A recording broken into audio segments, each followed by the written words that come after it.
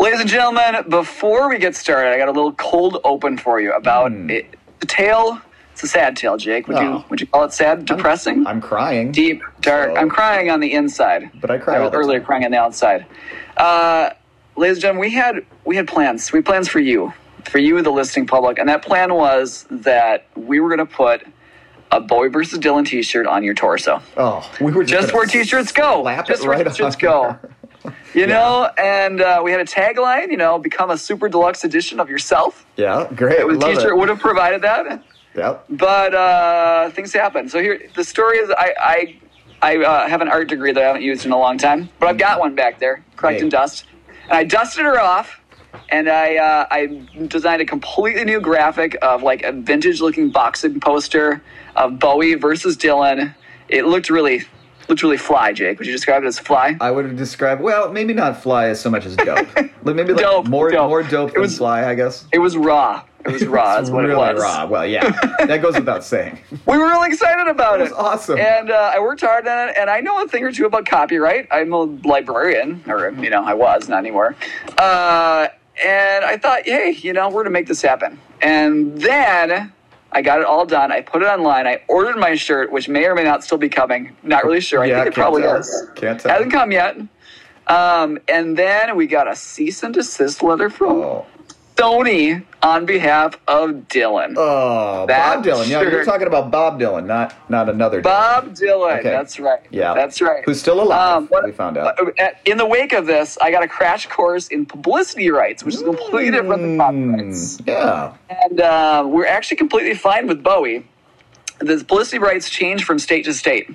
But Bowie, who died in New York, no publicity rights anymore. As far as I can tell, we can make whatever Bowie shirts we wanted to. Oh, just slap them Dylan, living and officially, having a residence in California, publicity rights are different over there, and we cannot do the shirt. And No.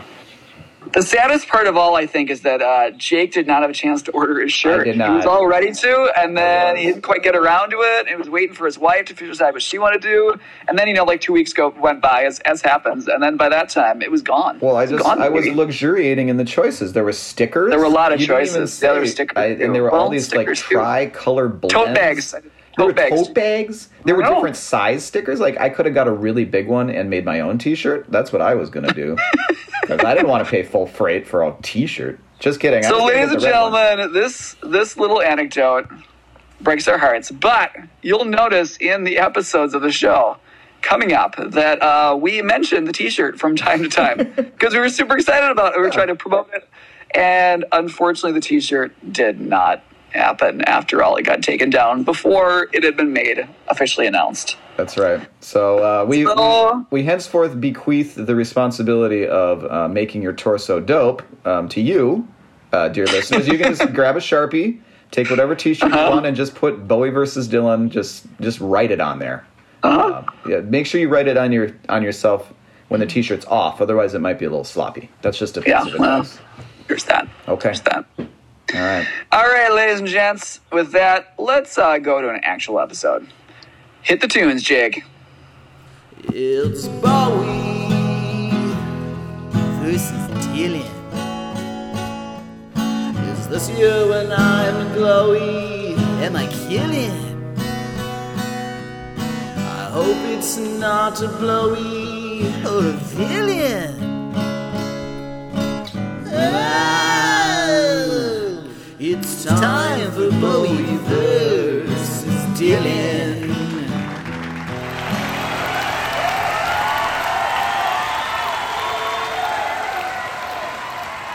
Welcome once again, ladies and gentlemen, to Bowie versus Dylan. I'm Charlie, and I like Bowie. I'm Jake, and I love Dylan. Today, we're taking a look at that crazy year of excess. I almost said success, which it clearly is not successful, but it is excessive. It's extremely excessive. Why isn't it successful and excessful? I don't understand. You just made it up. On that one. Excessive. We'll ask a linguist later on. So, that's right. With that in mind, Jake, I'm going to hand things over to you. Oh, wow. For 1988. I know you're distracted right now thinking about the t-shirt. I am thinking about the t-shirt.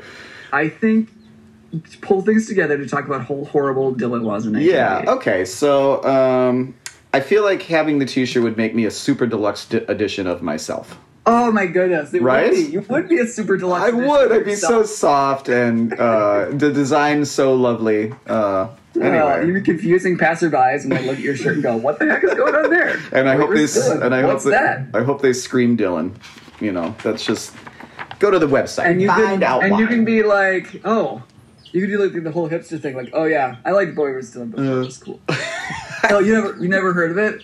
Oh, well, yeah. it's this little podcast, that like some buddies of mine make it. You can call us your buddies. We're fine with that, even if you've never met us. Yeah. Go ahead. Yeah.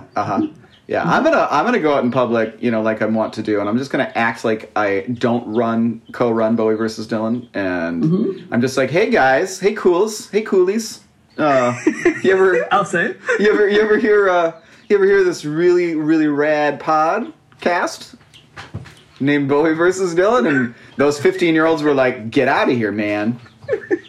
Podcasts aren't cool. That's how we'll discover the podcasts aren't cool anymore. Is that right? Those 15-year-olds will tell me. Oh, Let's start wearing it to school again in the fall. Those middle schoolers will love my like, Mr. Beckett is so cool. Ah! Yeah, that's what they're going to do. Anyway, let's do it. All right, so I think that 1988 for Dylan is a little bit it's a little bit sweet, and it's a medium bit sour. Originally, I had is there some hard bitter notes in there too?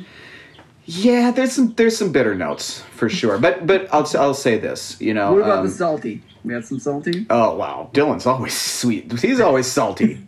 He's always got some salt to pour in somebody's wound or his own or whatever. This is kind of like I don't know if you've ever ordered food at a restaurant and you expected it to be the worst meal you've ever tasted in your life. Has that ever happened to you? No, because otherwise I wouldn't have ordered. Right. Well, this is kind of a thing where I, for whatever circumstance you could make up, I was expecting to order this meal from, this meal of 1988 for Bob Dylan, and I was expecting it to taste horrible, and I have to spit it right out, and I expected I remember it. you saying that you were worried that you were wrong about our worst ever episode. Yes. And that this might be it instead. Excuse me. This might be it instead, and that you would have, miscalculated. Yeah, I worried about that, and then afterwards I worried that I had gotten his worst album wrong, which was also from 1990, Under the Red Sky. But I thought this album that he put out called Down in the Groove would be his worst one. Now, would you like the sweet first, Charlie, or would you like the sour first of Bob Dylan in 1988? Let's sweet. You tend to taste the sweet first. You notice that right away, and then sour comes in a little bit. So let's start with the sweet. Jake. All right. Let's keep this painful metaphor going. Painfully. It's really bad. It's almost like the Why are all of our metaphors food-based, Jake? It's almost like this metaphor is a meal that you're eating, and you think it's going to be really good, but then it's not very good. But you keep eating it because you paid for it. Parts of it are good, Yeah, parts of it like it, but then you get pretty sick of it. The appetizer was okay. You don't want to finish it. But you're you like, paid good money for it, so darn it, you're going to do it. I paid $24 for this entree. I'm going to wolf it down. Anyway, this is getting very meta. Let's talk about a little bit of sweet. Okay, would you like the little sweet or would you like the big sweet? Start with the little sweet. Let's talk about the little sweet. Let's talk about the little sweet appetizer. Let's talk about the appetizer called the Never Ending Tour of 1988. Hey, this is a really early one. This is the first one. Whoa! Whoa! Congratulations, Dylan. 87, I was mixed up. Yeah, so here's a question that Bob asked himself in 1988 and then proceeded to answer himself for the next 31 years and counting. What if I never stopped touring? The question's still being answered to this day. That's what I'm saying. I mean, he has to now because of the old COVID thing going on, but he'll be back again because he just released an album and everything's good with Bob. The idea was really cool and effective at the time. Even for, the poor lost Bob in 1988. Like, personally, he was just lost. This is before Oh Mercy. This is before he went back to just doing acoustic covers of traditional songs. This is obviously before Time Out of Mind, etc. He he commissioned a small band headlined by G.E. Smith, who has been the band leader for Saturday Night Live for, I don't know, like 40 years or 35 years or something like that. Good for him. Just keep reaching for that rainbow. Absolutely. Absolutely. He's the guy guffawing in the background of every Saturday Night Live opening monologue. That's G.E. Smith. Also a very accomplished musician. Orchestrating all the crazy saxophone. Exactly. He's like, yeah. All I remember that theme music is just a saxophone just wailing. If you do Tasty Licks on a saxophone, that is it right there. That's it. The SNL. And G.E. Smith is conducting that every week. He's conducting that bit right there. So the idea that Bob had was he was sick of going out and doing these kind of like stadium tours after he released crappy albums. Where he would just... Aren't we all? Yeah, we sure are. And he was like, I'm so sick of just playing the same songs over and over again in the same way, and kind of this nostalgic, thing that he had going. Which, of course, is his fault, because he refused to play the new songs that he was supposed to be touring for. But he thought the goal was to play as much as possible in kind of smaller venues, while focusing on playing different versions of his songs each night, and almost kind of improvising them at times. And then sometimes Bob would play solo, and he astonished everyone with his breadth and knowledge of traditional songs. Without teleprompter or help or anything like that, he would just kind of like sing and play these 6, 7, 10-minute traditional songs that he apparently had stored away on his hard drive. And then afterwards say, that's a new song I just wrote. That was arranged by Bob Dylan. That's me. Man, was he nasally. I'm the one who did that. Man, was he nasally this year, Chaz. This is like the heyday of the nasally Bob. All of his songs are just... He shouldn't have been singing too much. So they would... he and his small band would go out and they'd do a leg of tours. They'd book themselves a nice leg. And then, afterwards, if they wanted to play more, they'd just book more legs of tours. On and on, henceforth forever. Up until the present day. Yeah, and so at the time, this was his most well-received tour since the Rolling Thunder Review. Wow. People thought it was, Which featured what guitarist again, Jake? Mick Ronson. Okay, let's keep going. What was I going to say about that? Oh, this was one of those times where Bob had a crazy idea. He often had all these like wacky notions and ideas about what he should be doing as a musician and such like that. He actually followed through on it. He was like, I'm gonna tour forever, and he did. I mean, congratulations, Bob. Congratulations. All right, let's follow through on something finally. Let's do one more sweet nugget. Let's do the fact that he was inducted into the Rock and Roll Hall of Fame. Hey! In January of 1988. Bruce Springsteen gave the speech. It was very, florid and important sounding. They made Bob sound real nice. And then there was an incredibly star-studded, one of these white guy Rock and Roll Hall of Fame, performances. And I can't even remember what song it was or what they did, but it was like Billy Joel was involved for some reason, and, Mick Jagger was there, et cetera, et cetera. It's an impressive list of musicians. But again, everybody knows the score with these sorts of things. Dylan did beat Bowie by 8 years. Bowie wasn't until 96. 96? I don't think I talked about it at the time. Really? Yeah. Why 96? Oh, was that was the 25th anniversary of Spiders from Mars, right? Mm-mm. Thereabout? No, the 24th of Spiders from Mars in 96. I thought it was supposed to be... It doesn't matter. It does not... It does not matter. I don't know. Bob was in the stage of his career where he was just, accepting or not accepting all of these awards all the time. Lifetime achievement kind of things. Mm-hmm. Which Rock and Roll Hall of Fame, of course, was one of those. All right, shall we get to the sour, Chaz? Yeah, let's do some sour. I do have one more sweet thing to say. A very sweet thing, in fact. Why don't we save that at the end for the dessert? All right. Hey, that's so nice. Let's have a crappy entree right now. Let's do that. Well, didn't deliver after, Well, Chaz... seemed like the appetizers were important of good things to come, but they weren't. They weren't. No, they weren't. It was decent. It was decent, but here come your choices for the appetizers. Now, can I interest you, Chaz, in an entree / music album by a slumping white rocker whose release was delayed by 6 months, whose track listing changed at least 3 times, whose songs came from at least 6 different recording sessions spread over 6 different years, and was later revealed that every song was from a different recording session over the span of 6 years. I mean, it's kind of like a fun idea, honestly. It's like... You like that idea?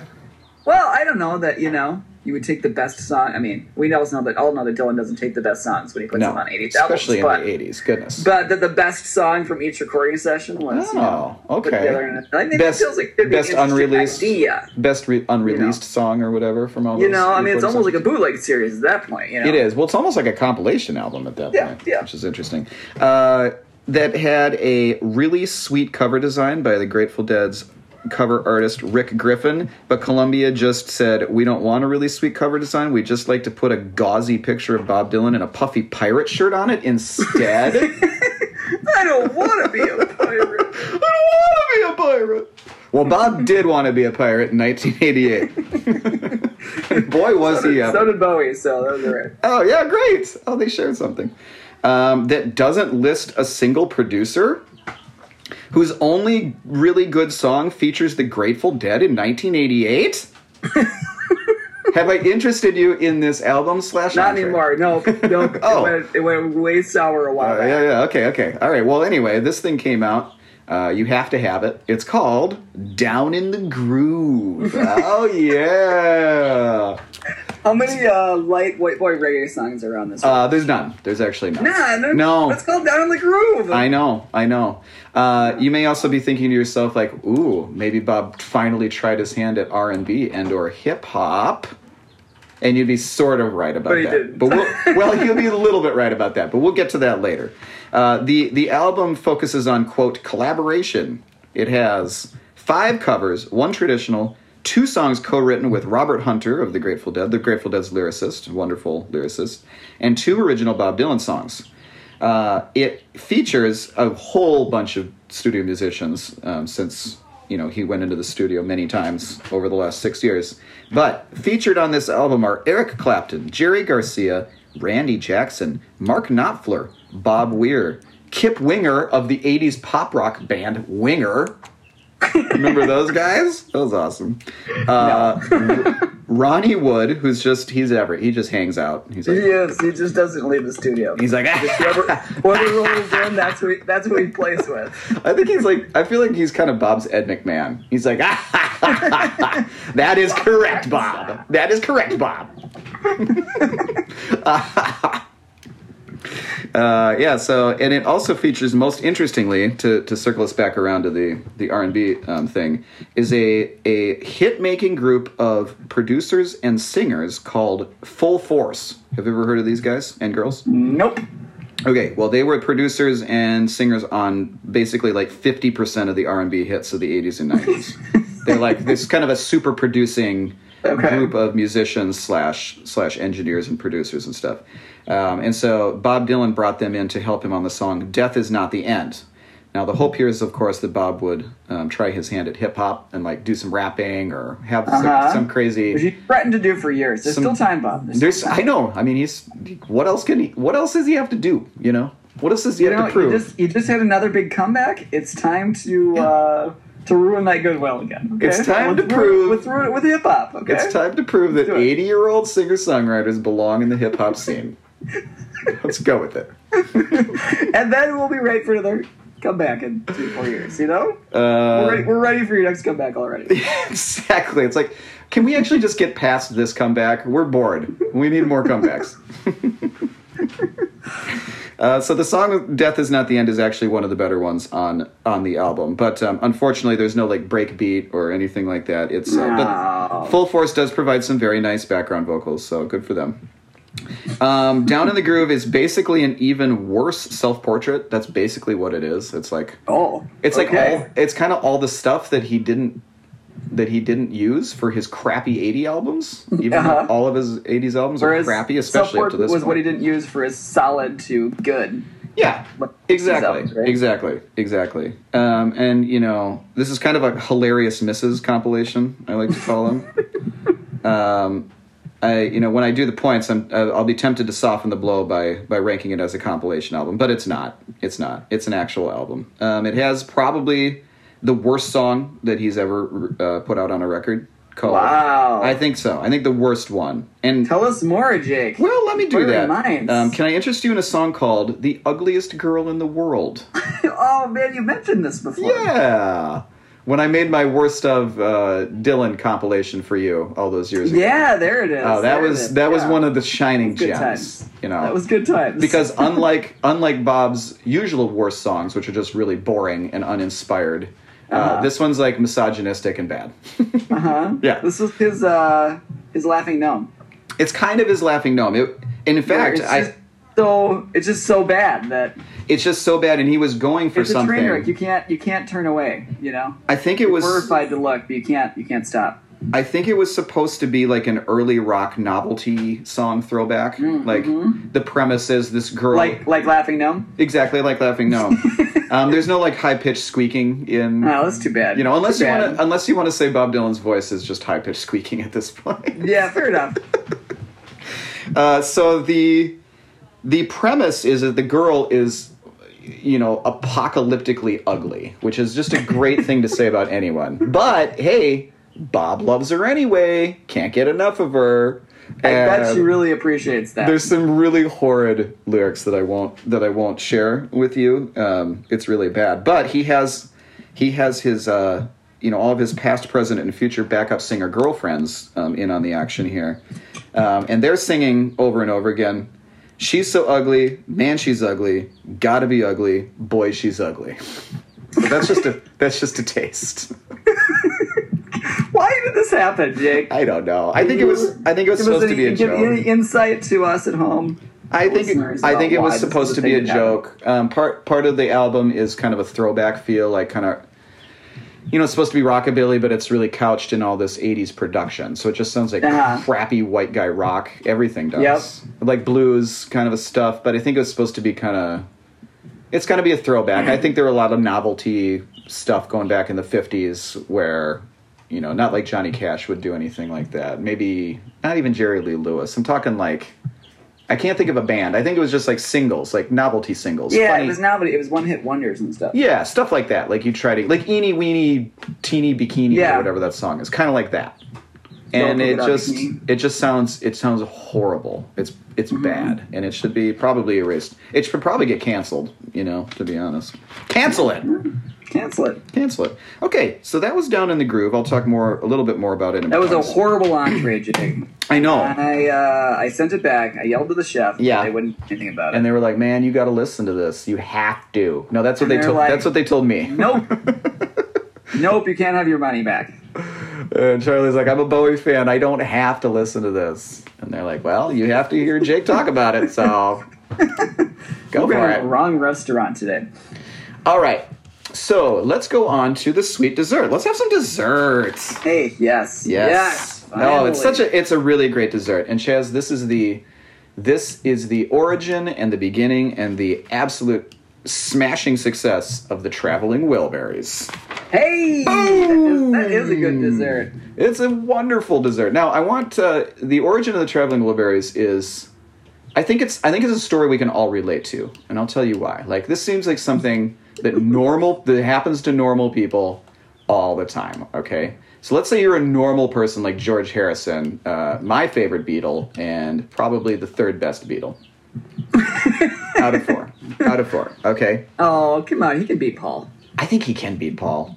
Yeah, he beats Paul. If Paul had just had the good sense to stop making music in about 1975, then maybe not. But he did not have that good sense. He is still rocking. And now he's reaping these fantastic super deluxe edition of albums I've never heard of. Late 90s albums I've never heard of. Always get nominated for Album of the Year by the Grammys for some reason. Because it's Paul McCartney. All right, so they should just give their own best album that Paul McCartney recorded this year. Yeah. There should be a new category thing there. Exactly.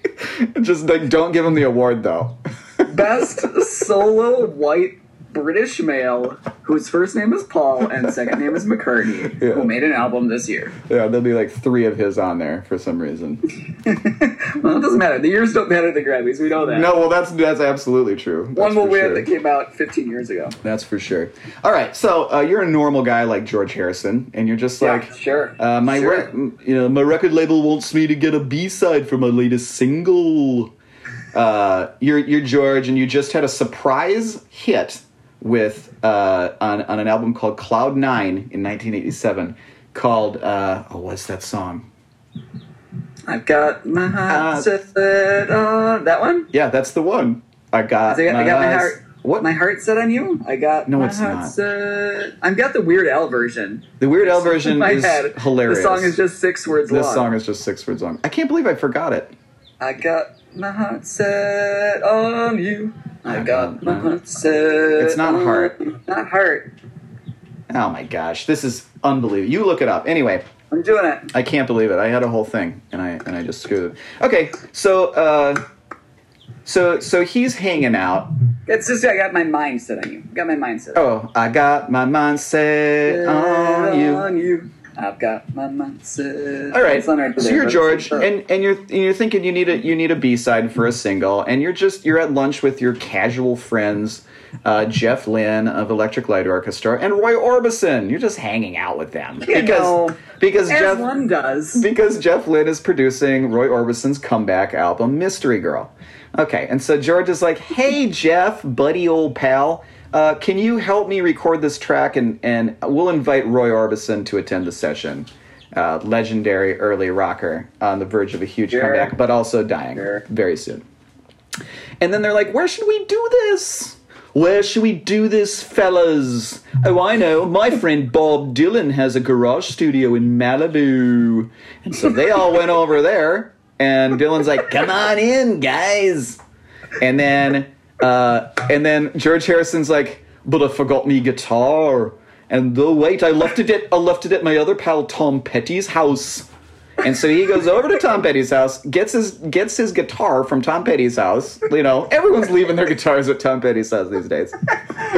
Yeah, sure, and then George is like, "Oh, I know. Maybe Tom would want to come along as well." And he invites him, and Tom's like, "Sure, I got nothing better to do." So they all go over to Bob Dylan's garage studio, and they start writing songs. And that afternoon, they recorded the track Handle with Care, which ended up being their single. And then they just started getting together and shouting out song lyrics and sharing songs with each other, and they all wrote a bunch of songs together, and they put it on an album called Traveling Wilburys, Volume 1. Now, does that sound like... I mean, that sounds like a pretty normal thing to happen to a That happened to me, last week? Maybe it was the week before. Before. Yeah. Like, sure. I mean, sure. I think a fun game is to think of 4 of your buddies, whether they be male or female, and just think like, well, let's see, who am I in the Traveling Wilburys in this scenario? I don't know. Who would you be? I don't know. I think I'd be the Jeff Lynne, to be honest. I'd be the background guy doing the producing and trying to stay in the background a little bit. Yeah. I mean, Tom Petty. Yeah, I don't know. I mean, I want to be Tom Petty, but I don't think I am. In 1988, yeah. Yeah. It resuscitated the careers of both Roy Orbison and Tom Petty and Bob Dylan. They were all kind of down and out at the time. Yeah. So it was kind of like, the band is kind of like Tin Machine, where the credit is doled out equally. It was just like, we all did this, except, sometimes it was like very obvious who wrote the songs and who was kind of the leader of it. Except that... in Tin Machine, it was just Bowie wrote all the songs. Right, but give some credit where credit is not due. Sometimes there's shared credits, but basically Bowie wrote all the songs, except for 2 of them, which, not coincidentally, are the worst 2 songs Tin Machine ever released. Yeah, okay. Word up. The only difference between Traveling Wilburys and Tin Machine is that all the members of Traveling Wilburys are god-level superstars. And Tin Machine only one. Tin Machine was like Bowie and a couple of his mates, hanging out. All right, I got a little quiz for you here. The other interesting thing about the Traveling Wilburys is they started their own record label called Traveling Wilburys Records, and they didn't put their real names inside any of the promotional material. Oh, yeah. Or the thing. So when you look inside the original thing, There's no Bob Dylan, there's no George Harrison, etc. They all go by different Wilbury names. So I'm going to give you the Wilbury names. You know the names of the Traveling Wilburys. Did I? Remember.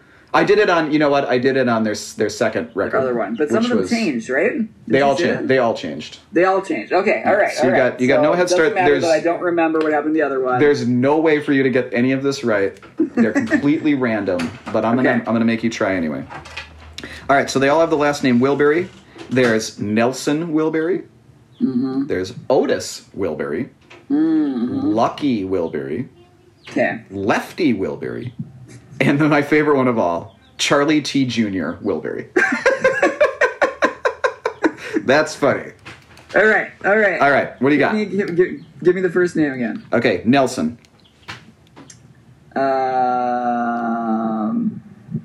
The one guy from Electric Light Orchestra, whose name I can't remember right now. Not Jeff Lynne. You're incorrect. No. That's George Harrison. Right. That's George Harrison. Okay. What about Otis? What do you got? Dylan. Wrong. That's Jeff Lynne. Okay. All right, let's go with Lucky. Doing well. Lucky. Yeah. I was convinced that one was going to be Roy Orbison. But you already said Roy Orbison. No, we didn't say Roy Orbison. What? We didn't say Roy Orbison yet. We said. What was the first one? George Harrison was Nelson. George Harrison and Jeff Lynne was the second one. Okay. Yeah, I'm terrible at this game. Really bad. Yeah. All right, Roy Orbison. No, that's Bob Dylan. Okay. Bob Dylan's Lucky. All right, you're running out. You have a 50-50 flip. I'm gonna get that fifth one for sure. You got a 50-50 flip coming up right now. Okay, how about Lefty? Who's Lefty Wilbury? Lefty. Who do we have left? We have Tom Petty and we have Roy Orbison. That's correct. Tom Petty. Incorrect. Oh man, I'm feeling good. It feels so alive. Wow. All right, so obviously Tom Petty's Charlie T. Jr. Wilbury. All right. That's hilarious. All right, so Dylan's contributions are roughly the same as everyone else. The kind of inverse proportion of this band is that Jeff Lynne was the least well-known member, especially at the time, but he really shaped the sound of a lot of pop rock going forward. Tom Petty's solo albums were about to come out, and they were huge. Roy Orbison's Mystery Girl came out, and that was a big deal. And Jeff Lynne produced, and I don't know if he engineered, but he produced and had a guiding hand in the Traveling Wilburys. So his fingerprints were soon to be like all over American music. But at the time, he was the least well-known member. The most well-known member was probably still Bob Dylan, as a solo act anyway. Beatles notwithstanding, and he contributed 2 songs. He played on all the rest, but he contributed one called "Dirty World." And you probably remember the Traveling Wilburys' first record, right? I feel like our parents played. I probably would. I know. Mom and Dad had. Anyway, the hook of this song is probably if it were played, I'd be like, "Yep." Oh yeah, that one. Yeah. I bet you would. It's not popping up off the top of my head. The hook of this song is "He loves you." And they all take turns saying things. So one of them is, he loves your sexy body, he loves your cool moves, or something, etc., etc. That sounds awful, Jake. It is. Actually, it's not, but it is kind of. The other one that he wrote was Tweeter and the Monkey Man. And this was so funny. I don't know. Band name, called it. I occasionally Bob Dylan will kind of make a parody. He's our own band called Tweeter and the Monkey Man. Yeah. Are you Tweeter or are you the Monkey Man? I'm Tweeter, obviously. Oh, stop it. Clearly. Can we start one called Tweeter and Tweeter for real? You're Tweeter, I'm Tweeter for real. We just both be the Monkey Man. We'll just change the name. Just the Monkey Man. Tweeter and the Monkey Man, and it's just us two. Yeah. All right, let's do it. There is no Tweeter. We're both the Monkey Man. Sold. We just got a record contract, bro. Tweeter is Bob whenever we get him to come back and work with us. The reason I mentioned this... Along with an undiscovered cache of unreleased Bowie songs. Oh, man. They're in our bread box as we speak. The reason I bring up this song is that occasionally in Dylan's career, he will kind of parody or pay tribute or maybe some mix of those two things. He wrote a song very much like Norwegian Wood, called Fourth Time Around on Blonde on Blonde. And this one apparently is intended as a parody or tribute to Bruce Springsteen's early, long, verbose singer-songwriter songs before he hit it big with his band. But those things were in themselves parodies of Dylan songs already. Right. From back then. So I don't really know what to do with that. It's a very interesting. Now, Springsteen had just inducted him into the Rock and Roll Hall of Fame, like did the speech for him. Maybe he had a little Bruce on his mind, like we all do from time to time.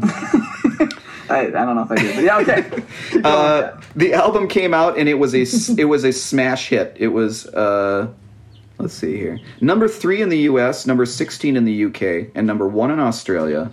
Handle with Care, the only single from the album, did stall at number 45, but it kind of endured. That's a pretty famous song. It went 3 times platinum in the U.S., and for some ungodly reason, it went 6 times platinum in Canada alone. Canada loves those Wilburys. They were like, oh, hey, Traveling Wilburys, yeah. Isn't Tom Petty Canadian or something? No, he's not. He's from Florida. Yeah, okay. That makes more sense. Yeah. For some reason, briefly, I was thinking, Tom Petty Canadian. No, Tom Petty's the old, sweaty Southerner. Okay, it was nominated for Album of the Year at the Grammys the following year. Did it win? It did not. You know what beat it? I should have put down curiosity. One. I don't know. It did win. Look it up. It did win for the very prestigious award of Best Rock Performance by a Duo or Group. So there's that. Yeah, good old Grammys. And then you're actually clacking away over there. Yeah, I am. We're gonna learn this. We don't find this out, Jake. Well, find out quick because I got something else to say. Well, I'm working on it. Will you please? Oh, well, Jake, it was George Michael with Faith. You gotta have it. You gotta have it. You gotta you're not gonna beat faith. that. No, you're not gonna, even if you're... Not at the Grammys in 1989. It might be... I don't know. I didn't really look this up. I'm sure you could find a really bad internet listicle about this. But it could be the best rock supergroup of all. That's a lot. How can you get your names any bigger and have more success than that at the same time? I don't know. Anyway, to wit, the reissue... Actually, wait, Jake. What? Sorry, Traveling Wilburys were not nominated until 1990. Obviously. Because their record came out in early 1988. Yep, that's right. Of course. Oh, I'm sorry. So, they actually lost to Bonnie Raitt with Nick of Time. Oh, man, that's a great record. Our parents were playing that one, too, a lot. Also, Tom Petty was nominated in the exact same category against himself with Jeff Lynne as one of the producers for Full Moon Fever. Oh, yeah, it's a great album, too. Was there ever a time when our parents more aligned with popular music than the late 80s, early 90s? Or before, pre-grunge? There's just no way, right? Well, our parents 60s, listened to... they weren't listening to George Michael, but... Through the 60s and 70s, I think they were in there. Yeah, other nominees in the category, Jake, included Don Henley and the Fine Young Cannibals. Oh, the Fine Young Cannibals with that song they had was so good. Yeah. All right. Okay, hold on. I got one more thing to say about the Traveling Wilburys. Okay. So the reissue, I'm getting pretty full. It's been a lot of dessert. I know. I can handle one more cherry. You can handle one more cherry on top. There's a little more whipped cream. I'm kind of scraping my spoon around the bottom. You can't help yourself. And whipped cream. It's like, hey, there's a little bit left. We're not taking this home. Come on, somebody eat it. Somebody eat it. All right, and that thing that you have to eat, even though you kind of don't want to, is the reissue of the Traveling Wilburys. They reissued all 2 of their albums. I was going to say all 3, but there's not 3. There's 2.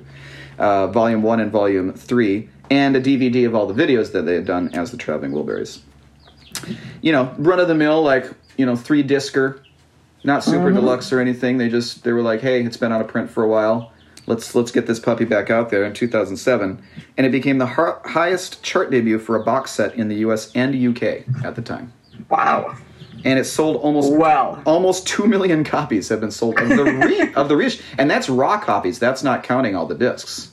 So it's not like... And I have it. Too. I have it. It was a great idea. Just put everything in one box, Yeah. Let us have it. And it cost me like $13, so... Well, that's why they sold so many, too. All right. I got the thing that's going to make you just throw up at the very end. He also played... he was offered a mint, but it's actually rancid. Yeah, it was kind of... Well, I don't know. It was open and a little sticky. It's been sitting in the bag for a long time. He was provided vocals and was the co-writer of the song "Love Rescue Me" on U2's weird concert album "Rattle and Hum" in 1988, and I think he appeared on that too. So there's that. Well, there it is. Cool. Cool. So now I guess we're gonna come back tomorrow for more meals, but this one will be a Bowie meal, or what? What's happening here? Nah, we're gonna eat some more. We're just gonna eat more? Late night snack. Oh, I don't know. Yeah, how about we go home, watch a movie, and then you're inexplicably hungry during the movie, even though you gorged yourself earlier. Sure, why not? All right, sure. Or we could abandon the painful metaphor. Also an option. I can't. You can if you want. I'm stuck. All right, so 1988 for Bowie is... It's like a mini, he's starting the comeback already. Because 87, his nadir, his worst year of them all. It was characterized by the Glass Spider album and the Glass Spider tour. Ooh, yeah. It's, an explosion of classic 80s excess. Yeah, absolutely. Just over the top, balls to the wall, too much, too soon, too often. And 88, he took some time off and did a little bit less. And in that, he creates more. He has more points for himself because he didn't do as much stuff.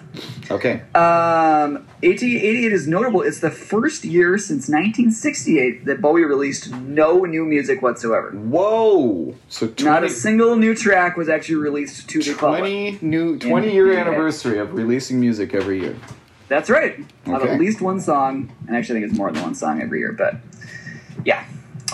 He did, however, release a sweet Glass Spider Tour VHS tape. I have seen part of that because I was the Charlie Sexton part. I did. Am I right? That's Am I right? And it was incredible. He was smoking. He was just ripping licks like nobody's biz. There's a lot of licks. Licking. It's too many licks. Too many licks. So, it actually came out originally in 2 volumes. So this could be a sweet 2 VHS set for you, Jake. Ooh, let me get my hands on that. Charlie Sexton's on volume 2, just so you know. Okay, cool. It features a full performance of the incredible theatrical Glass Spider Tour, featuring Peter Frampton, of course. Yes, who old high features heavily in the school album and was in the tour. And, it's really theatrical. There's a gigantic spider over the stage that moves up and down. Yep, saw that There's one. a whole bunch of costumed backup dancers. Everyone's wearing crazy costumes, with the notable exception of Peter Frampton, who's just, in a sleeveless t-shirt with his big, puffy hair. He looks like he just got there by accident. He just, found a guitar somewhere backstage and stumbled on and didn't know what's going on. But then he's just squeezing out tasty licks like nobody's business. Sure, whatever. That's what... Get a place. At some point, somebody gave up on trying to have Peter Frampton be part of everything else that's going on. That's what people... you have Carlos Alomar, who's the rhythm guitar, is a longtime Bowie guitarist. Yeah. And he's got this crazy outfit. His hair is spiked weird. He's like 2 pairs of glasses on top of each other. And, I don't know what's going on. But he was all in. Peter Frampton was not. Didn't know what was happening. That's what P. Framp does, That's what he do. P. Framp is... He's just who he is. You can't P. Framp being P. Framp. That's just what he is. Yeah, you can't change him. There's props, there's costume changes, all kinds of crazy stuff going on. There's choreographed dancers. It's a explosion. It's a smorgasbord. It's a smorgasbord, it is. And yes, at the end, Charlie Sexton shows up for the encore. Yeah. And plays on 2 songs. Yeah, he does. We lampooned this in the 2007 episode, which is when a DVD version came out along with an audio-only version of a different show on the tour. It wasn't the same show on the tour as the video. About how there's all these weird sketches and stuff. But oh yeah, that's right. That was awesome. Right, I did some BVD theater in which I acted out some of these sketches, which are actually the sketches were recorded ahead of time, so it's exactly the same audio on this show also, which is really it feels very much like local theater, low budget theater at parts. But they obviously had a lot of budget because the sets and everything is pretty extravagant. So I'll talk more about this when we get down to points, but the video is interesting. I watched the whole thing. It was weird. Sometimes with these videos, they're not worth watching the entire thing. This one is so crazy that, I watched this whole thing. I did it, and I don't regret it. I don't regret it, Jake. I think you should, but that's fine. You don't have to. Well, you didn't watch the whole thing, so you don't know, Jake, do you? You don't know how it transformed your perspective on community-grade theater Bowie spiders. Yeah, what you said. Yep. Hey, next up, Bowie is in a movie. Oh, yay. It's a small role for him, but it is one of the highest regarded movies. He's in The Last Temptation of Christ. Oh, wow. I didn't know that. So Last Temptation of Christ is a very controversial film about the life of Christ. I did not watch the whole... We were going to watch the whole thing, and then it was like 3 hours long, so we didn't. It's a hefty dude. I was going to. And Bowie is in for like 4 minutes. So Sure.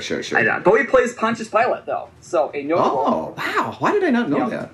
I don't know. He's a notable individual in the death of Christ, his story. Ends up, sentencing Christ to death, ultimately. Mm-hmm. At the behest of the people. At the behest of the people. This is taken pretty fast and loose. It's not intended to be like a letter-for-letter exact, replication of the gospel story. It's more a thematic story. It was controversial. I looked this up because I was curious about it. It's controversial because, particularly at the end, I guess Jesus thinks through like what would happen if he decided to like step down from the cross and not die after all. Mm-hmm. And so you see like apparently an extended vision of him like getting married to Mary Magdalene and living a full life and doing all this stuff. Yeah. And it sounds like there's a very, very brief scene between him and Mary Magdalene, after they're married, and that was very controversial. Of course. This is a Martin Scorsese movie, right? It's Martin Scorsese, it is. Yeah. And Willem Dafoe plays Jesus. Mm-hmm. Interesting. Anyway, Bowie is in there. He's Pontius Pilate. He's in there for like 4 minutes. He has a totally sweet, like the classic, like, kind of messy Roman bowl cut that shows up in movies. You know what I'm talking about? Oh, yeah, like the Monty Python I've never cut. seen him with a haircut like this. All the myriad haircuts I've seen Bowie wear, I've never seen one like this. And it didn't even look like him at first. Like, I showed Claudia a picture, my wife, and she didn't realize it was him at first. He kind of looks like Eric Idle for some reason. We're not really sure why, because I don't think of those two as looking that much alike. But, yeah, he's got the messy Roman bowl cut. Yeah. Awesome. Yeah, that was so awesome. So, Jake, interestingly, Bowie was the second choice for this role. Originally, it was supposed to be played by Sting. Oh. But Sting turned it down for some reason. I don't remember if he was just busy. I think he had like something else going on and couldn't do it. I don't remember. Now, the thing with Bowie and Sting in the 80s is they're seemingly like interchangeable when it comes to acting roles in the 80s. Okay. Tell me more. In fact, there are multiple times when the two of them were up for the same role. Or was offered to one of them and the other one got it, or was offered to both of them and neither one took it, whatever it was. Really? But there are multiple times where this happened. So, Jake, I got a multiple choice question for you. Yes! And it's been confusingly worded, and I'm going to do my best. Excellent. I'm going to name you off 4 films. Okay. 3 of them were cases where they were up for the same role, offered one where something happened. The 4th one, no. You would have to pick out which one is the one that they were not both up for. Well, okay, so only one of them was in this 4th film. Or were neither of them in the 4th film? Or it doesn't matter? There's one. They're not guaranteed to either one of them be in the films, but they were offered roles in the films. Offered roles in films. And the same role. Okay. Not just like the same, not like to be potentially in the same movie. Offered the same role. Got it. Okay, I am going to get this wrong. Or some connection there. You got it? You got it? So you're trying to find the one that there is no connection there. I can't wait to get this terribly wrong. You go. I know. I'm sorry. I knew it was going to confuse it. That's okay. I already killed it. I got it coming after my Wildberries question. First choice, 1985's A View to a Kill. Great. Bond movie. Okay. 1982's Brimstone and Treacle. Oh, great. Terrible name for a movie. 1979's Quadrophenia. Oh, the Who movie. Oh, the Who. Or 1986's Labyrinth. Okay, so I'm supposed to pick the one where where both of them weren't offered the same role. Yes. Okay. That's right. All right. Okay, so... All right, so obviously Bowie's in Labyrinth. So the question there is whether Sting was offered the role of the Labyrinth guy. And then the other 3, I don't know what those are, so... You know what Quadrophenia is. Oh, I'm sorry, Quadrophenia, of course. And A View to a Kill is a bad... Okay, what... From the 80s. And then Brimstone and Treacle. Yeah, I have no idea. That's the only one I don't know what that is. Okay. Which, I mean, to be fair, clearly means that's one of them that was... Like, it clearly isn't the answer. Otherwise, I wouldn't have brought up this ridiculous movie. No, that's true. I'm giving you a clue. Good point. You would, you're right. I about wouldn't have that. made up this stupid title or found this weird movie if it wasn't clearly that they were both involved with it. I was busy erasing it from my memory when you just said that. I was rejecting it out of hand. Okay, I'm going to say that they were both offered something for Quadrophenia. A fantastic Hoovie. You like that? Never mind. No, never mind. A View to Kill or Labyrinth? I'm going to say... Let's just go... My gut says Labyrinth, but I'm going to say A View to Kill. Incorrect. What was it? It was Quadrophenia. Ow, boo. So, A View to Kill, 1985. Bowie was offered the main villain role, Max Zorin. Oh, very nice. He turned it down. Bowie said, quote, "I didn't want to spend 5 months watching my stunt double fall off of cliffs." Oh, sick burn, man. I thought that was pretty good. That was cheeky. Boy, the Bond films were in bad shape back then. They were in bad shape. Yeah, they really were. So after Bowie turned it down, they offered it to Sting, who also turned it down. Yeah. Good choice. It ended up going to Christopher Walken. Oh, really? Christopher Walken ended up taking this part. Yep. Oh, yeah, I love Christopher Walken. All right, Broomstone and Treacle, 1982. Sting ended up having the role, but it was offered to Bowie, and he turned it down, or it didn't work or something. I don't know. It went to Sting. It's supposedly horrible. Okay. Sting plays a character that is implied to be, but not explicitly said to be, Satan. Okay, great. Which, I kind of would like to see Bowie play Satan. That sounds like it could be interesting. Satan? Quadrophenia. Sting is in it, but Bowie is not. Bowie was not had anything to do with it whatsoever. Though, in 1975, when the Tommy movie came out, Bowie was reported at various times to have a part in the Tommy movie, but I haven't found anything that I don't know if they just made it up or if it was some crazy rumor. I've not seen anything to indicate that he actually was ever seriously considered for that role or any. So he was not in it. Also notably, Quadrophenia came out in 1973, made it number 2 in the UK. Stopped it from going to number 1 was Bowie's Pinups. Sorry, Quadrophenia. Boo. Finally, Labyrinth from 1986. Jim Henson wanted Sting. He originally wanted Sting. It was never actually offered to Sting, but Jim Henson wanted Sting. Everyone else talked him out of it and said Bowie was the way to go. And the rest is history, Jake. That's right. So I don't know how, I don't think of Sting and Bowie as being that similar in the 80s. But I can see it. Also, Bowie's, considerably older than Sting. So that's true. They're kind of rail-thin, white... Yeah, okay. British. British rockers, I guess. Yeah, okay. All right. And Sting... it seems like they both can act a little bit. Sting ended up being in... A little bit, yeah. I think it was Lock, Stock, and Two Smoking Barrels. Sting was really good in that movie. No. Yeah, man. Finally, this is, slightly related. Bowie and Sting have also both been considered multiple times for being part of Doctor Who. Bowie was offered at least 3 different villain roles through the years of Doctor Who. Yeah. And apparently is mentioned in multiple episodes, including there being a Bowie moon base and stuff, and an episode called Life on Mars.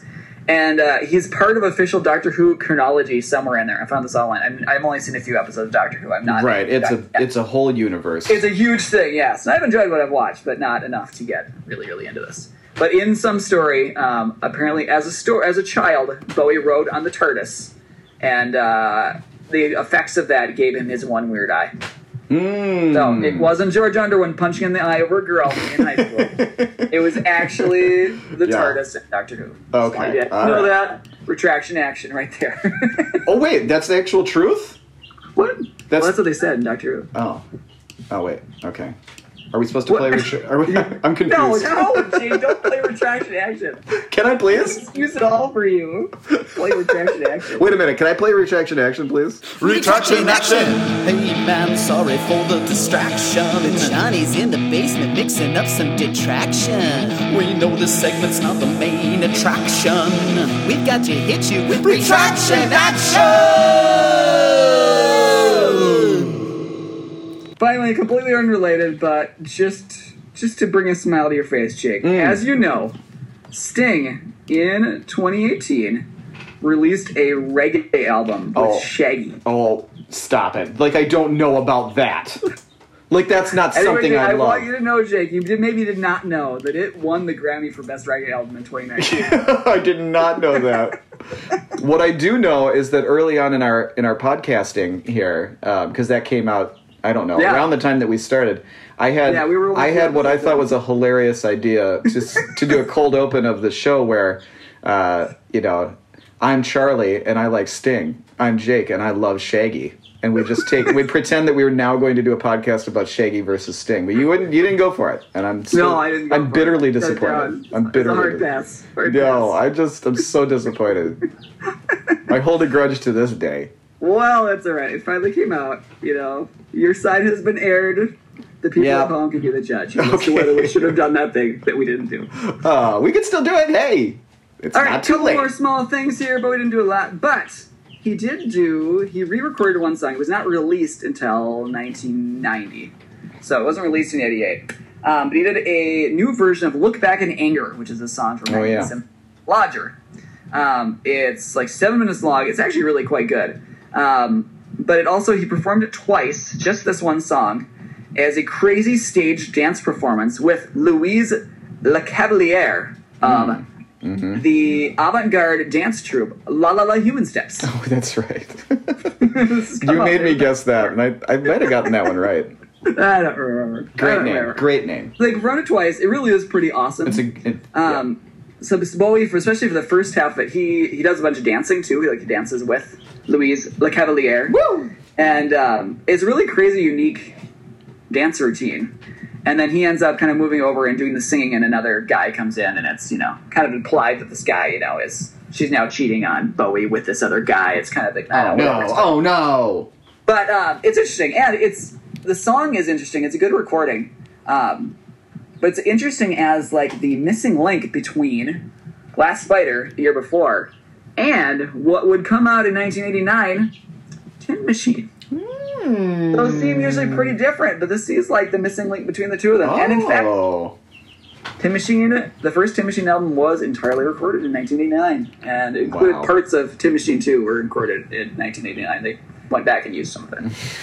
So, Bowie is on his way. He's on his way to his next great adventure. Oh boy. And by great, I mean not very good adventure. I mean mediocre at best. I mean great as in big, like, the Great Depression. The great idea. The great idea. That didn't quite come to fruition. Well, Tin Machine 1 is his first true comeback. And even though it's not a very good comeback, it's still better than Glass Spider. Yeah. Yeah, so, well, there's no doubt about that. All right, Year in Hair. We didn't get a Year in Throw, by the way. I know, I'll have to do it. Getting better. So we had like a double Year in Hair. The first we already talked about was the kind of messy Roman bowl cut. Yeah, that's great. I loved it. Yeah. I give that one a 7 out of 5. Wow.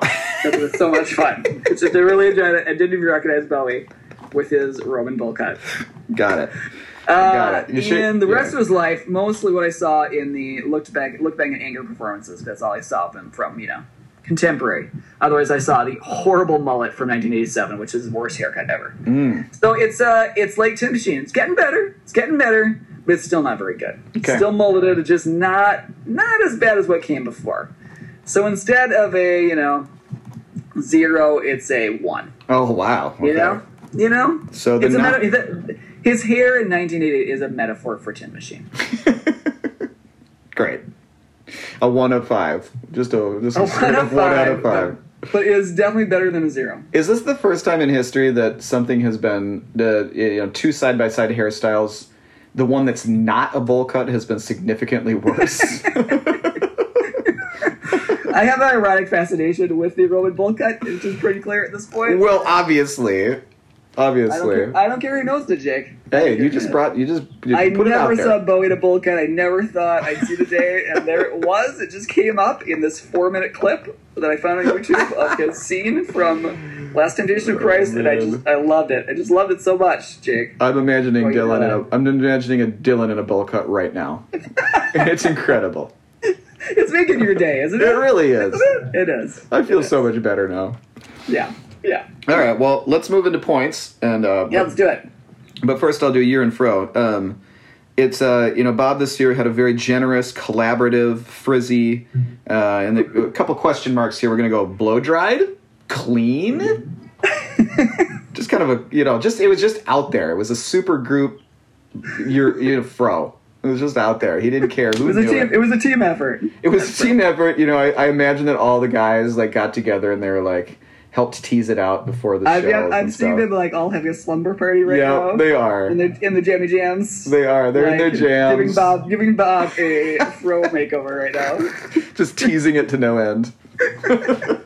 He's got curlers in there for a little while. Oh yeah. Oh yeah. Well, the funniest part, and I guess I'll just do the points for Traveling Wilburys now. The best part about Traveling Wilburys is that they did seem like friends. Like all these gigantic superstars were just like hanging out, making music. Like really, there was playing frisbee at the beach. Yeah, I could just imagine them doing all sorts of things. Baking cakes together, having a backyard barbecue. Yeah, getting into their sleeping bags, and then it's time to go to bed. George Harrison is wearing an apron that says "Kiss the Cook." That's great. Yeah, that's great. And it's like they're all in their sleeping bags, and it's time to go to bed, but they can't stop talking. They're like, I think this girl has a crush on me, and all this stuff. I think this backup dancer might like me. Yeah. Oh, well. Oh, man. And they wanted This be the next book from BBD Press. Yes. Yes. The Traveling Wilburys. About the Traveling Wilburys having a sleepover.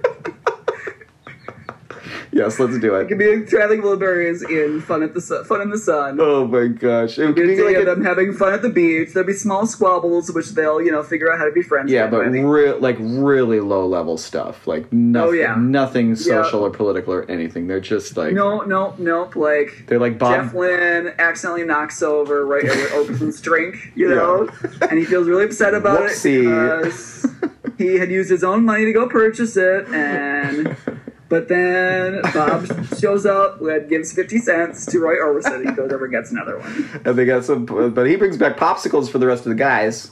And they end up going swimming at the pool, and they try to impress the lifeguard. Like that kind of thing. Yeah, exactly. The first picture book from BBD Press. Absolutely, so good. So good. Anyway, they also made really stinking great music together. So I had a hard time doing the points for Bob. It looks like I don't know what's going to happen here. It seems like it might be kind of important, point-wise, what the Traveling Wilburys do. I think I'm going to give Bob a 1.0 for the whole thing. They all collaborated. They put out a bunch of music videos. They put out a really great single called "Handle with Care" and a smash hit. I kind of feel like you go a little higher. Should I? Thinking why don't you use the template of the Iggy Pop albums that? Bowie what did you do for that? I just couldn't remember. We did 2-point spread for that. All right. So I'm gonna do, and that was with the singles and everything. You didn't give extra. I didn't count the singles. Okay. Because they were released as. Well, there was only. That's a little bit different. Right. Okay. So here's what I'm gonna do. How about this? I'll give Bob a +2 for his involvement in Traveling Wilburys, and plus 0.5 for the single, or plus. Is that too much? I think throw out the single. Just to do 2. All right. Great. 2-point for the whole okay. 9-yard. 2.0 for the whole thing. It was a big deal. It has endured. It's really fun music. It's actually fun. It's well produced. I enjoy listening to it. The kids enjoy listening to it. We're all happy about Traveling Wilburys. Okay. Let's do Never. Hey, whoa, okay, all right. Whoa, hey, whoa, Chaz, I like it. Okay, all right. It was a good time. All right. Jeez. Actually, I think there's kind of a mild, lesson book that's going to come out when they break up or when they stop making music together. Because Roy Orbison died, so we're going to need to do like a. That's when the series suddenly turns really serious. Well, it's going to be a tender it's going to be like a one about saying goodbye to right and helps kids at home deal with loss in their own lives. That's it. That's exactly right. It's a tender message about grieving, about how you're supposed to do. Yep. And about the power of love and friendship to help you through tough times. Absolutely. And then there's going to be the one where George Harrison wants to keep the band together in the early 90s, in 91, 92, and he always thought they were going to maybe just come back together and do, even though they had already done Volume 3, which was actually Volume 2, maybe another volume. And let's do Volume 7, guys. Yeah, and nobody else really wanted to do it, so we're going to have to, poor George. That'll be a good one. Stuck up in the cold. where he's got to figure out how to handle things when his friends don't want to do what he wants to do. That's right. Yeah. Mm-hmm. Yeah. Oh, this is great. This is fantastic. All right. I've got outlines done for the first 25 books. Oh, excellent. 25 book series. Great. Great. The first 25 books, Jim. Oh, right. Right. This is volume 1. Later, when volume 3, another 25 books. The 25 books are actually 4 books. Okay. It's the way it's numbered, Jake. Oh, okay. But number 1, then number 3, then number 7, then number 25. I feel like I'm going to leave this in your very capable hands. You got this all figured out, friend. Just tell me where to sign. All right, let's do the Neverending Tour. I already explained it in great detail. It's the first one, therefore I think it should get a full point. It was very well received. Go for it. Great. Okay, let's do the single for Down in the Groove, which happens to be shockingly the best song on the album. I don't know how. I don't know how he pulled it off. I don't know whether he was listening to somebody at the time. On the album. Maybe because the Grateful Dead was backing him up instrumentally. Maybe he was like, I'll throw these guys a bone or something. I don't know. It's by far the best song on the album. It ended up on... It's called Silvio. I'm sorry. The song is called Silvio. It's kind of short and sweet, really fun, kind of jangly. And it ended up on Bob Dylan's Greatest Hits, Volume 3, which nobody cares about that at all. But that's... It was considered one of his greatest songs of the 80s. So I'm going to give it a plus 0.5. I don't think... It's still a Dylan song from the 80s, let's be honest with ourselves. But it's a good one. Now, Down in the Groove is so sweet and so sour at the same time that I really struggled with what to do. So out of the 10 songs on there, it's kind of a short daddy. It's like 36 minutes. But of the 10 songs, there are 4 decent to shockingly good songs on this thing. Oh, well, that's more than... Based on what you were saying before, that's more than I would have guessed. Me too. And I re-listened to it yesterday, and I actually gave it a good listen for the first time in years. It has such a rotten reputation, which is deserved in some ways, but it is not nearly as bad as Under the Red Sky. Under the Red Sky is complete garbage to me. Red Sky. Yeah. Under the Red Sky. 1 song out of the 10 is mediocre, and 5 are just horrendous. They're terrible. That's still a bad ratio. It is a bad ratio. It is horrendous. It is a bad ratio. That's a bad album. I don't normally do this. What I want to point Dylan fans, if you're not familiar with this album, like I really wasn't before I re-listened to it. I want to point you to the song "Rank Strangers to Me." It closes the album. Bob did not write it, but it's kind of a traditional song. It's really good. Go listen to it. You might be surprised. His version of Shenandoah. Okay. You probably will be surprised. Cool. His version of Shenandoah is pretty good too, but I like that song. No, not I can see that. I can see him doing that one all right. Yeah, and he does it in a cool way. But then again, Ugliest Girl in the World is on here. When Did You Leave Heaven is on here. Ooh, stinky. Had a Dream About You, Baby is on here. Yuck. 90 miles an hour down a dead-end street. I mean, it fluctuates so badly. So I ended up giving it a -2. Okay. It's bad, but there's actually good songs on it. More than one. Like, in comparison to, say... Oh, I meant to say, too, the B-side to Silvio, which was the lead single off of the album Down in the Groove. The B-side was some leftover song from Knocked Out Loaded, his previous album. What are you talking about? That album was so horrible, and it wasn't even the good song on it. Ugh, I don't get it. Anyway, so I think that's all the points. Let me see. I didn't even add them up here. So Down in the Groove actually cancels Traveling Wilburys, which is very funny. And then Silvio and NET. So Bob ended up with a plus 1.5 this year somehow. Wow. Yeah. The way you were talking before, I thought Bowie was going to pull this out, but I know. Apparently not. No. He didn't do enough. Well, if he hadn't made the right decision about a single, and if he hadn't been in the Traveling Wilburys, it would have just been an apocalypse. Well, yeah. But as it is, the Traveling Wilburys lift all boats, is what I'm thinking. All right, well, Bowie, not much to talk about. The only thing worthy of points from this, because he's just got a cameo in Last Temptation of Christ, so no points there, is the Glass Spider video release. Mm-hmm. So this tour was by far the biggest, most theatrical tour he did his entire life. Right. There was so much going on. He threatened to do stuff like this. He came close in 1974 with the Diamond Dogs tour, was super theatrical with a giant set and dancers and choreographed stuff. But this one he really did it. And he had the money and he had the, money to do it and fans. But he also did it in gigantic arenas where that was the biggest criticism you write about it was that nobody could see that what the heck is going on. Yeah. Yeah, right. Along with the fact that the first half of the show is really heavy on stuff from Glass Spider. Like, I want to say the CD version, if I'm remembering correctly, I think it's 9 out of the 11 original tracks from Glass Spider end up on there. Which is just, it's hard listening because there's so many bad ones on there. There's so many fingers on that album. Tough sledding. But the second half is much better because he does a lot of, old favorites anyway. Anyway, the biggest criticism that people couldn't see what was going on. You can even barely tell which one is Bowie up there. He was wearing bright red most of the show and bright gold for the rest of it, shimmering gold. Great. But when you actually have the video and can see what's going on, is really there's a lot of stuff. There's a lot of that's worth watching. There's a lot of impressive stuff going on. It's more it reads more like a musical. Okay. Than like a rock concert. A lot of it. He has more straightforward, just singing, performing songs in the second half. The first half is a lot more of his routines. There's dancers all over the place. There's all this crazy choreographed stuff.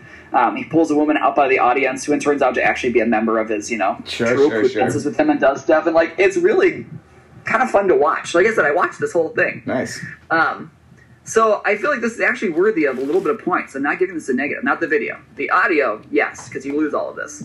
But I'm giving it a 0.5. Giving it a 0.5. Solid.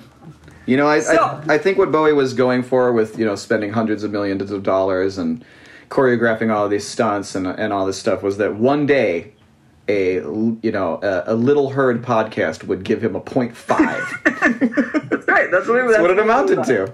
That was his long-term goal there. Absolutely. All right, go ahead. Hey, so this, Jake, was our last year of the 80s. Wow. To close out the 90s. This is it? We closed out the 80s. Wow, no more terrible Dylan. Next episode, we're doing 2000. We're going to close out the 2000s. So this is crazy. Wow. I know. We're coming down to it, Jake. I know. We're doing episode 58. Episode 64 will be our final episode. Wow. I know. It's happening. I know. The river's flowing. So, remember, ladies and gentlemen, the best way to keep the party going after the podcast is done, is to keep the party going on your torso with a T-shirt. That's our slogan. It always has been. That's our slogan. That's right. It always has been. Go back and listen to the first episode again. You'll find that it's there. Yeah, it's in there. You'll listen really hard. I won't go back and you just might have to listen to the episode several times. I don't know. Yeah, or listen to it backwards, probably. Backwards, yep. Yeah. Ignore the parts where we say Paul is dead. Mm-hmm. Yeah, we didn't mean that. He's not. We didn't mean that part. He's not. He still isn't. He keeps putting out Super Deluxe editions. He wasn't in 1968, and he isn't in 2020. No, well, it's not the first half of 2020. No, Can't guarantee the second half. We don't know that the theory that he was replaced by a clone or somebody that looked just like him because his songwriting changed slightly around the time he was supposed to have died is not true. We can't prove that it's not true. So you think about that. Yeah, you think about that. Mm-hmm. Hey, I'm Charlie, and I like Bowie. I'm Jake, and I love Dylan. We'll see you next time. Bye.